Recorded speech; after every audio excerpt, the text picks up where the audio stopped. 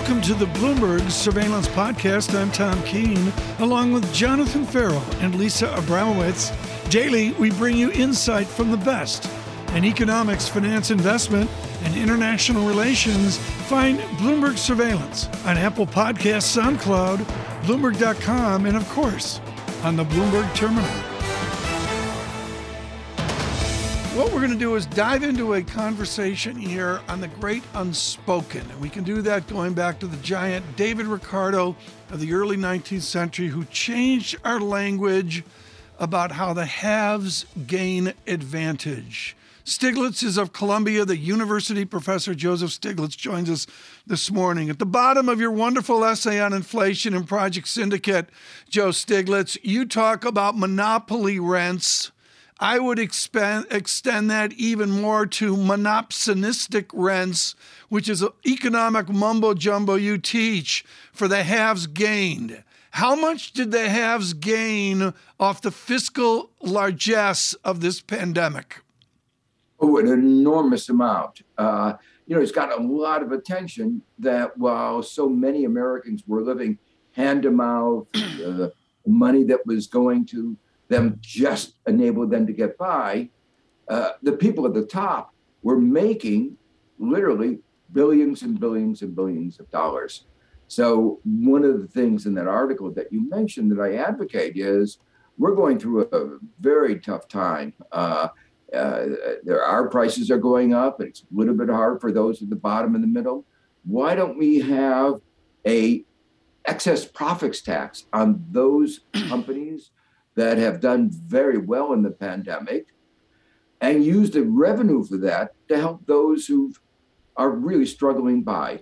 One-time a tax, just to, you might call it a pandemic inflation adjustment tax. And Joe, in a Lockean America, which has moved on from that kind of language to love of the individual, let's say you can't get through an excess profits tax. What's the second best thing to do? Well, I can tell you what the second best thing not to do. It is not a good thing to raise interest rates to kill the economy in order to beat what is still moderate inflation, 7%. And if you look at those inflation numbers, they're all distorted by, a huge increase in the energy price. That's not going to continue. The price of oil went from below normal levels because of the pandemic to more normal levels. They're not going to go to stratospheric levels. And used car prices, we know how to make cars, but there's a shortage of chips, a shortage in part caused by a fire in Japan. So why kill the economy? Won't solve the problem. Phil Hildebrand got it absolutely right. There's an important distinction here within what you're saying, which is as you look toward the Fed and the way that they should handle policy, they should continue to rely on fiscal policymakers to try to help the lower class, but that their policies are more helpful to the lower income individuals than they are harmful in terms of widening the gap, fueling market gains that have really led to the bigger dispersion between the wealthy and the poor. Can you explain that? Because a lot of people view the Fed as the instrument of widening this wealth disparity. Well, the Fed, whatever it does, has distribution effects. I mean, we have to admit that. It tries to pretend that it's absolutely neutral, but what it does has big distributional effects. When it lowered the interest rate, as it did beginning in the Great Recession in 2008, the big gainers were those in equity markets. The losers included those who, elderly people who had put their money in T-bills. The return they got on their T-bills went to zip. So they were the people who lost, and the owners of the equity overwhelmingly, those in the upper 1%, they did very well. Now, at the current juncture, if you raise the interest rates, it will slow down the economy. And the first order impact is going to be on unemployment. People who might otherwise have gotten jobs won't get those jobs. But Professor Stiglitz, how can you say that that's really a risk at raising rates 50, 75, even 100 basis points at a time when they're near zero, and you have a labor market that's so tight that you have vastly more job openings than you do people to fill them? Well, first of all, the numbers on the unemployment rate don't give a full picture of what is going on in the labor market. We are millions short of the number of jobs that we would have had we continued the pace of job creation that well, I think we've lost responds to our population. Yeah, we're going to leave it there. I think with the technology, with Professor Stiglitz, we'll leave it there and we'll have him on. Again, I had at least 4 more questions as well.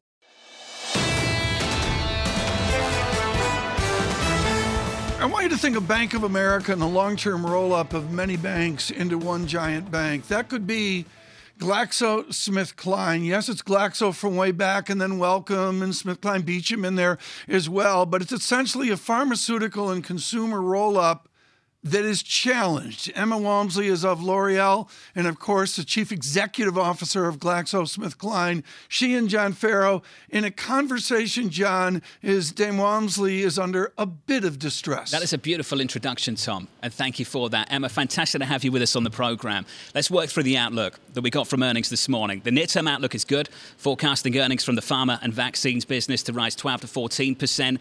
Citi came out with this in response. GSK's path to a higher multiple remains dependent on solving the post-27 growth rate as opposed to the near-term guidance. What's in the pipeline, Emma, that's going to satisfy those people?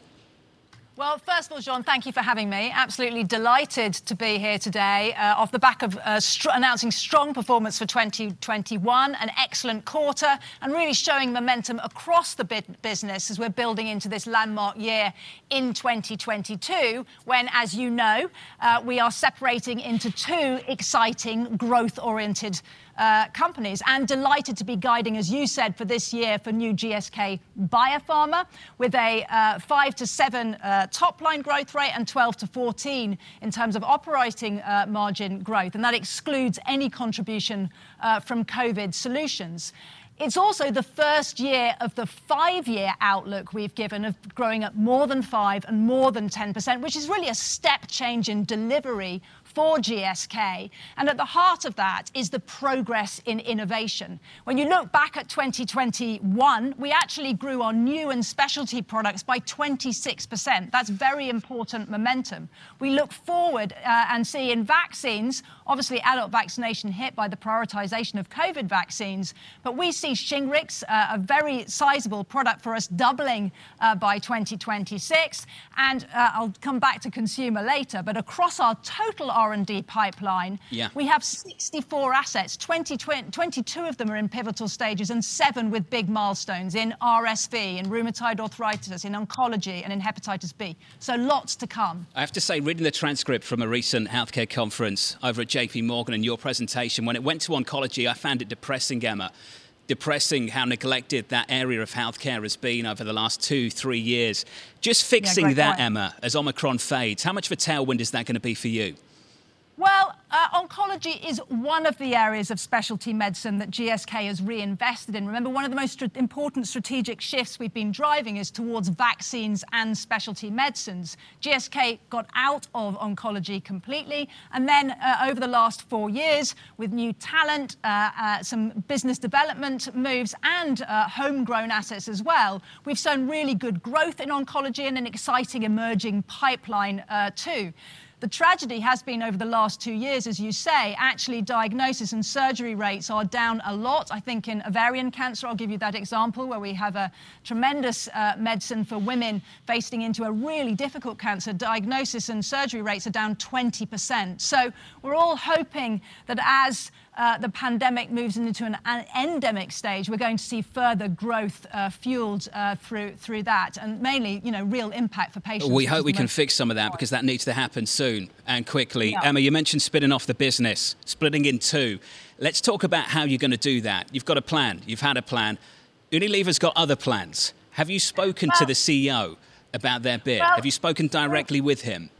We've been very clear and very public since the news on this emerged in our press release statements that obviously GSK's priority, in fact, since we announced the deal with Pfizer several years ago and our intent to demerge, our priority has always been about creating shareholder value. So when these unsolicited offers came in, obviously the board took its responsibilities to review them very seriously. And after that, we did reject them unanimously, alongside our joint venture partners as well, just for fundamentally undervaluing what we've built in this pure play consumer business, and particularly its future prospects for growth. We've had a lot of support, and some of it very public, from our shareholders, who we listen to and talk to a lot, about continuing with the plan forward in terms of a demerger that's in a matter of months. And we have a great Capital Markets Day coming up on the 28th of February, when we're going to bring a lot more visibility to the above-market growth prospects for this business, its sustainable margin expansion, great cash generation, and the truly unique portfolio and great management team. Well, maybe Alan has other plans for the end of the month. Maybe he has other plans to come back. Is he aware of what your price is?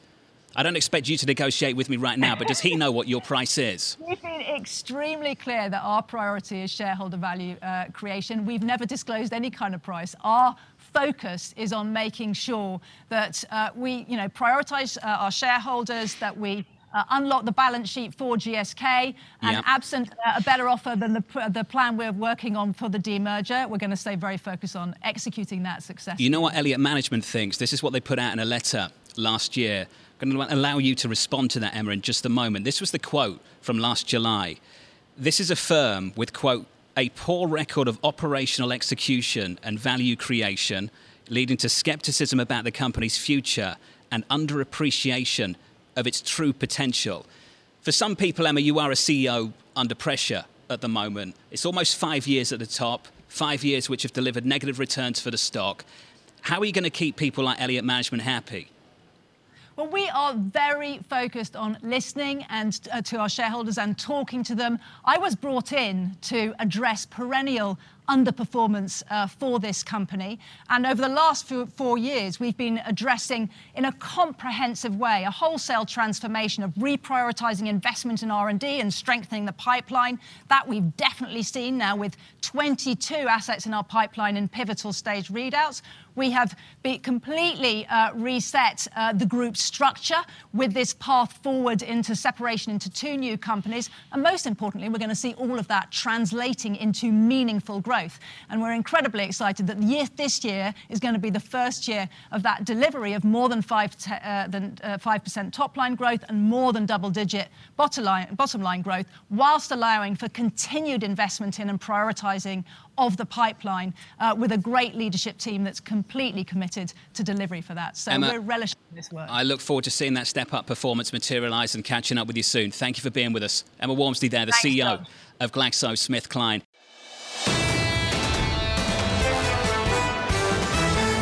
Right now, what we're going to say is this. The research has gotten better since the crisis, 2007, 2008. Is a broad statement. Research is better.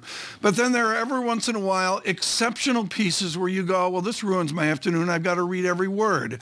I do that with Alex Schiller, Danny Newman, and Rebecca Patterson at the Bridgewater Shop. They wrote a brilliant note on the dynamics of what we've got with rate changes and balance sheet changes at our central bank. We're honored that Rebecca Patterson of Bridgewater joins us this morning. Rebecca, congratulations on a thought-provoking note. How does all of this monetary dynamics, think of the mathematics of, say, Richard Claret of Columbia and ex-Fed, how does all of that fold into your guesstimate on what economic growth will do? Well, first of all, thank you so much, Tom. That was very kind of you, so early in the morning, especially. I'm only kind early in the morning. So in terms of the Fed, I really think they're in one of the most difficult situations in our lifetimes, in that you still have very strong nominal demand. Even if growth moderates a little bit this year, we expect nominal demand is going to be nominal GDP will be well over consensus expectations. Right. But also you have inflation well over expectations. And our view is 12 months from now, CPI is probably going to be closer to a 5 figure. not the 3-ish that consensus is looking for. And so what does the Fed do? If they tighten too much, they risk slowing down the economy, starting a recession. They don't want to do that. They're dealing with pandemic-related data, which doesn't give them as much confidence in their view. And they're scarred, I'm being generous here, by 2018. The tightening, both rates and quantitative tightening, gave us a 20% sell-off. So they don't want to go too fast, but they also want to make sure inflation expectations don't get de-anchored.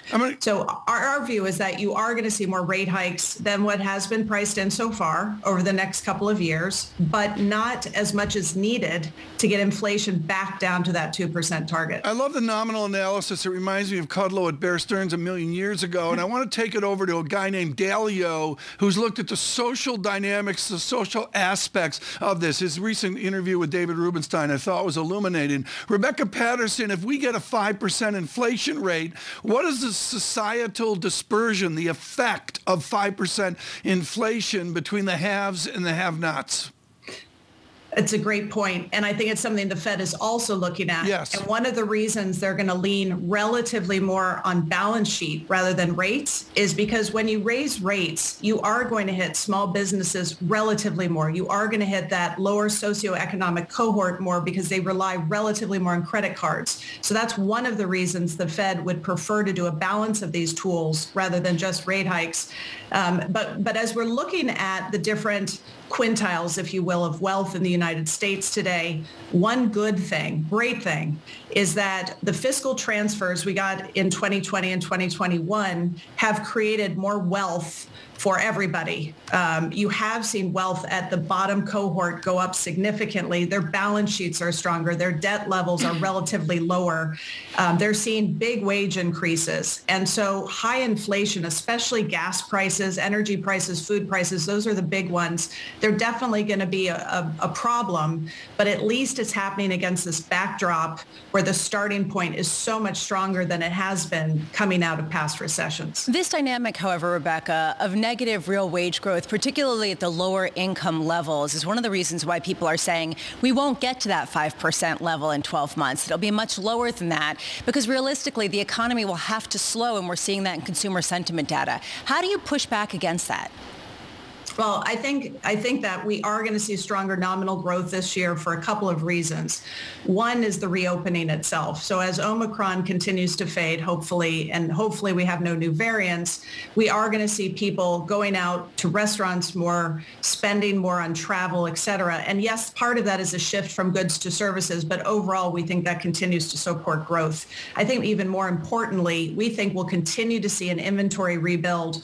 Now, how it affects GDP is a little bit wonky. I don't want to go into that right now, but I do think that inventory rebuild will continue to create demand, which will create jobs, which will create incomes and spending. And then third, we think we're just in the early stages of a CapEx cycle, which recent years has been mainly tech. We think it's going to be fairly broad-based, and that's also going to be a support for growth. You still have 11 million job openings out there right now, and while the pandemic slowing down is going to bring some people back to the labor market, we think to get all those people back in, to reduce that gap, we are going to see significantly higher wages. We think the wage growth is going to be sticky. We think commodity prices are likely to be sticky. We think house prices will be sticky. All of those simply because supply can't meet demand.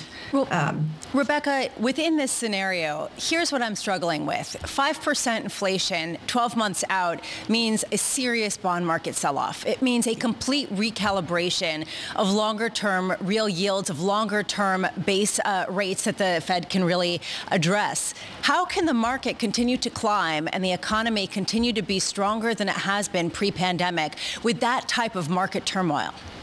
I think you just hit the nail on the head. What I think we're shifting into right now is really an inflection point versus the last 20, 30 years. We had central banks fighting deflationary risks. Bond yields were falling kind of structurally, and that was pushing people out into more risky assets, out into more stocks, and specifically longer duration stocks because they benefit from that liquidity. So where we were left is investors long bonds, long tech and growth stocks specifically, and guess who has the most of those? The U.S. So now we're seeing a reversal of that entire thing. We're seeing higher inflation inflation, pushing central banks to tighten, pushing people out of those long duration stocks, pushing people out of those bonds. I think that leaves the U.S. stock market relatively more vulnerable than a lot of markets overseas. We're not bearish on U.S. equities, but we think that the opportunity this year, for the first time in many years, is going to be more outside the U.S. than in, for those reasons I just cited. Rebecca, I want to go back to your dark and clouded past and talk dollar and foreign exchange as well. To me, it's amazing, the foreign exchange tightness, the range-bound nature of it. When it breaks, which way does dollar break? Oh, we're wrestling with that one internally. Right now we have a mixed view on the dollar. We're bearish on the dollar against some of these currencies that we think will benefit relatively more from commodity rises from that inflation cycle.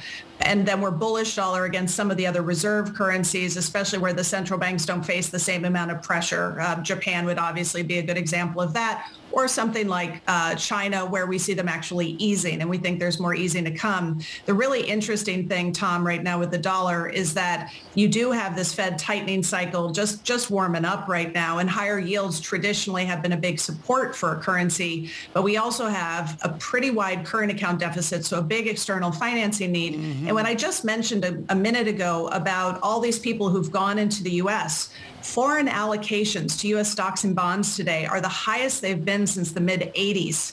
And so if we see that foreign money, maybe not all of it, but a piece of that coming out, harder to finance our current account deficit, that's going to be a pretty big bearish dollar pressure. And I think that is part of the reason in January, possibly, that we saw a dollar weaker despite yields going up, was that tech sell-off and some of those foreign investors maybe pulling back a bit. So I think it's going to be a much more unusual year for the dollar than you'd normally expect in a tightening cycle. Again, just watch the money. Watch where you see the foreign capital going in and out of U.S. bonds and U.S. stocks. Rebecca, that was a clinic. Thank you. Rebecca Patterson there of Bridgewater. We appreciate it.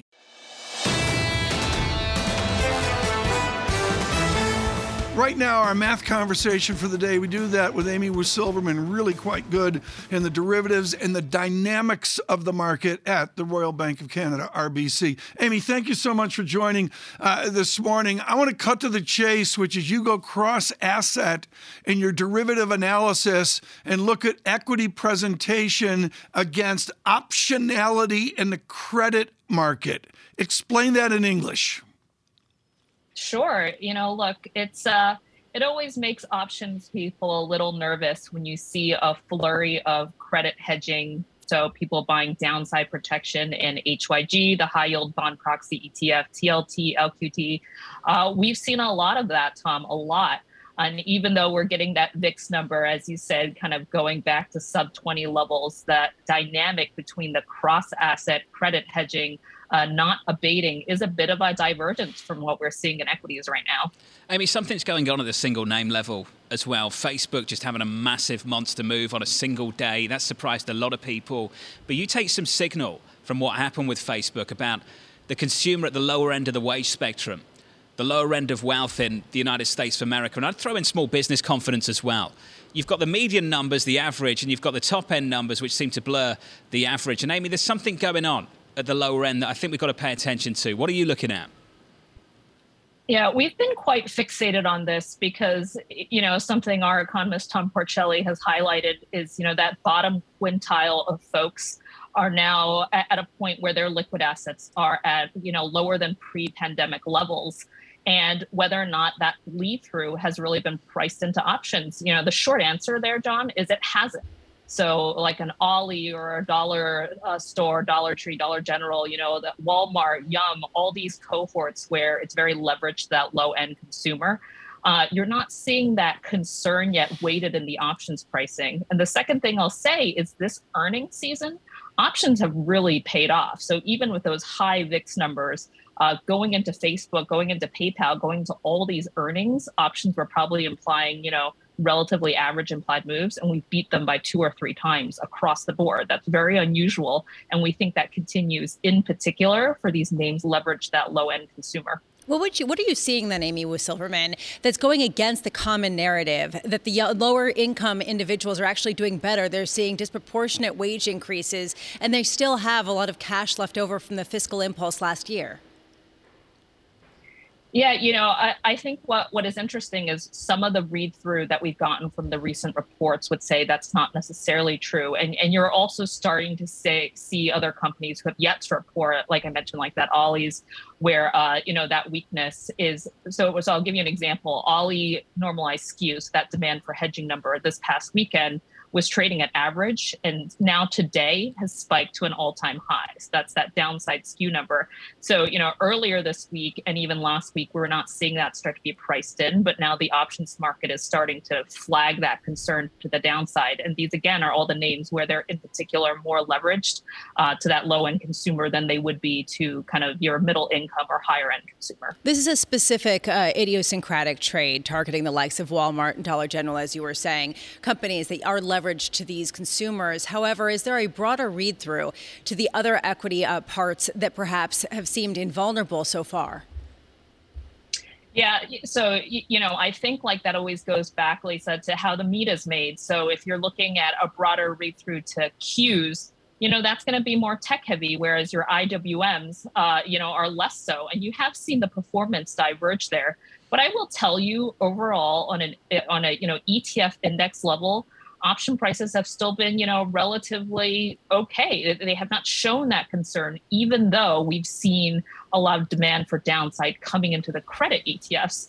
And, what we did is we ran basically, a cycle of what happens to S&P versus something like high yield during different rate cycles. And they remain highly correlated. So that we're talking 80+% correlation in different rate cycles, which tells me, one way or the other, someone is wrong. It's either the S&P or the IWM or Qs, or it's going to be those credit bond proxy ETFs. So, Amy, just in terms of HYG at the moment, the junk bond ETF, how would you play that at the moment? Yeah, so, look, something really simple is just to own HYG puts. And the reason I say that, even though we've seen that, lift up in demand, is if you kind of pull HYG back to its full history, which includes the 2015 to 2017 rate hike, your skew levels are still in their bottom quartile, even though they look expensive now if you just look at it on a pandemic basis.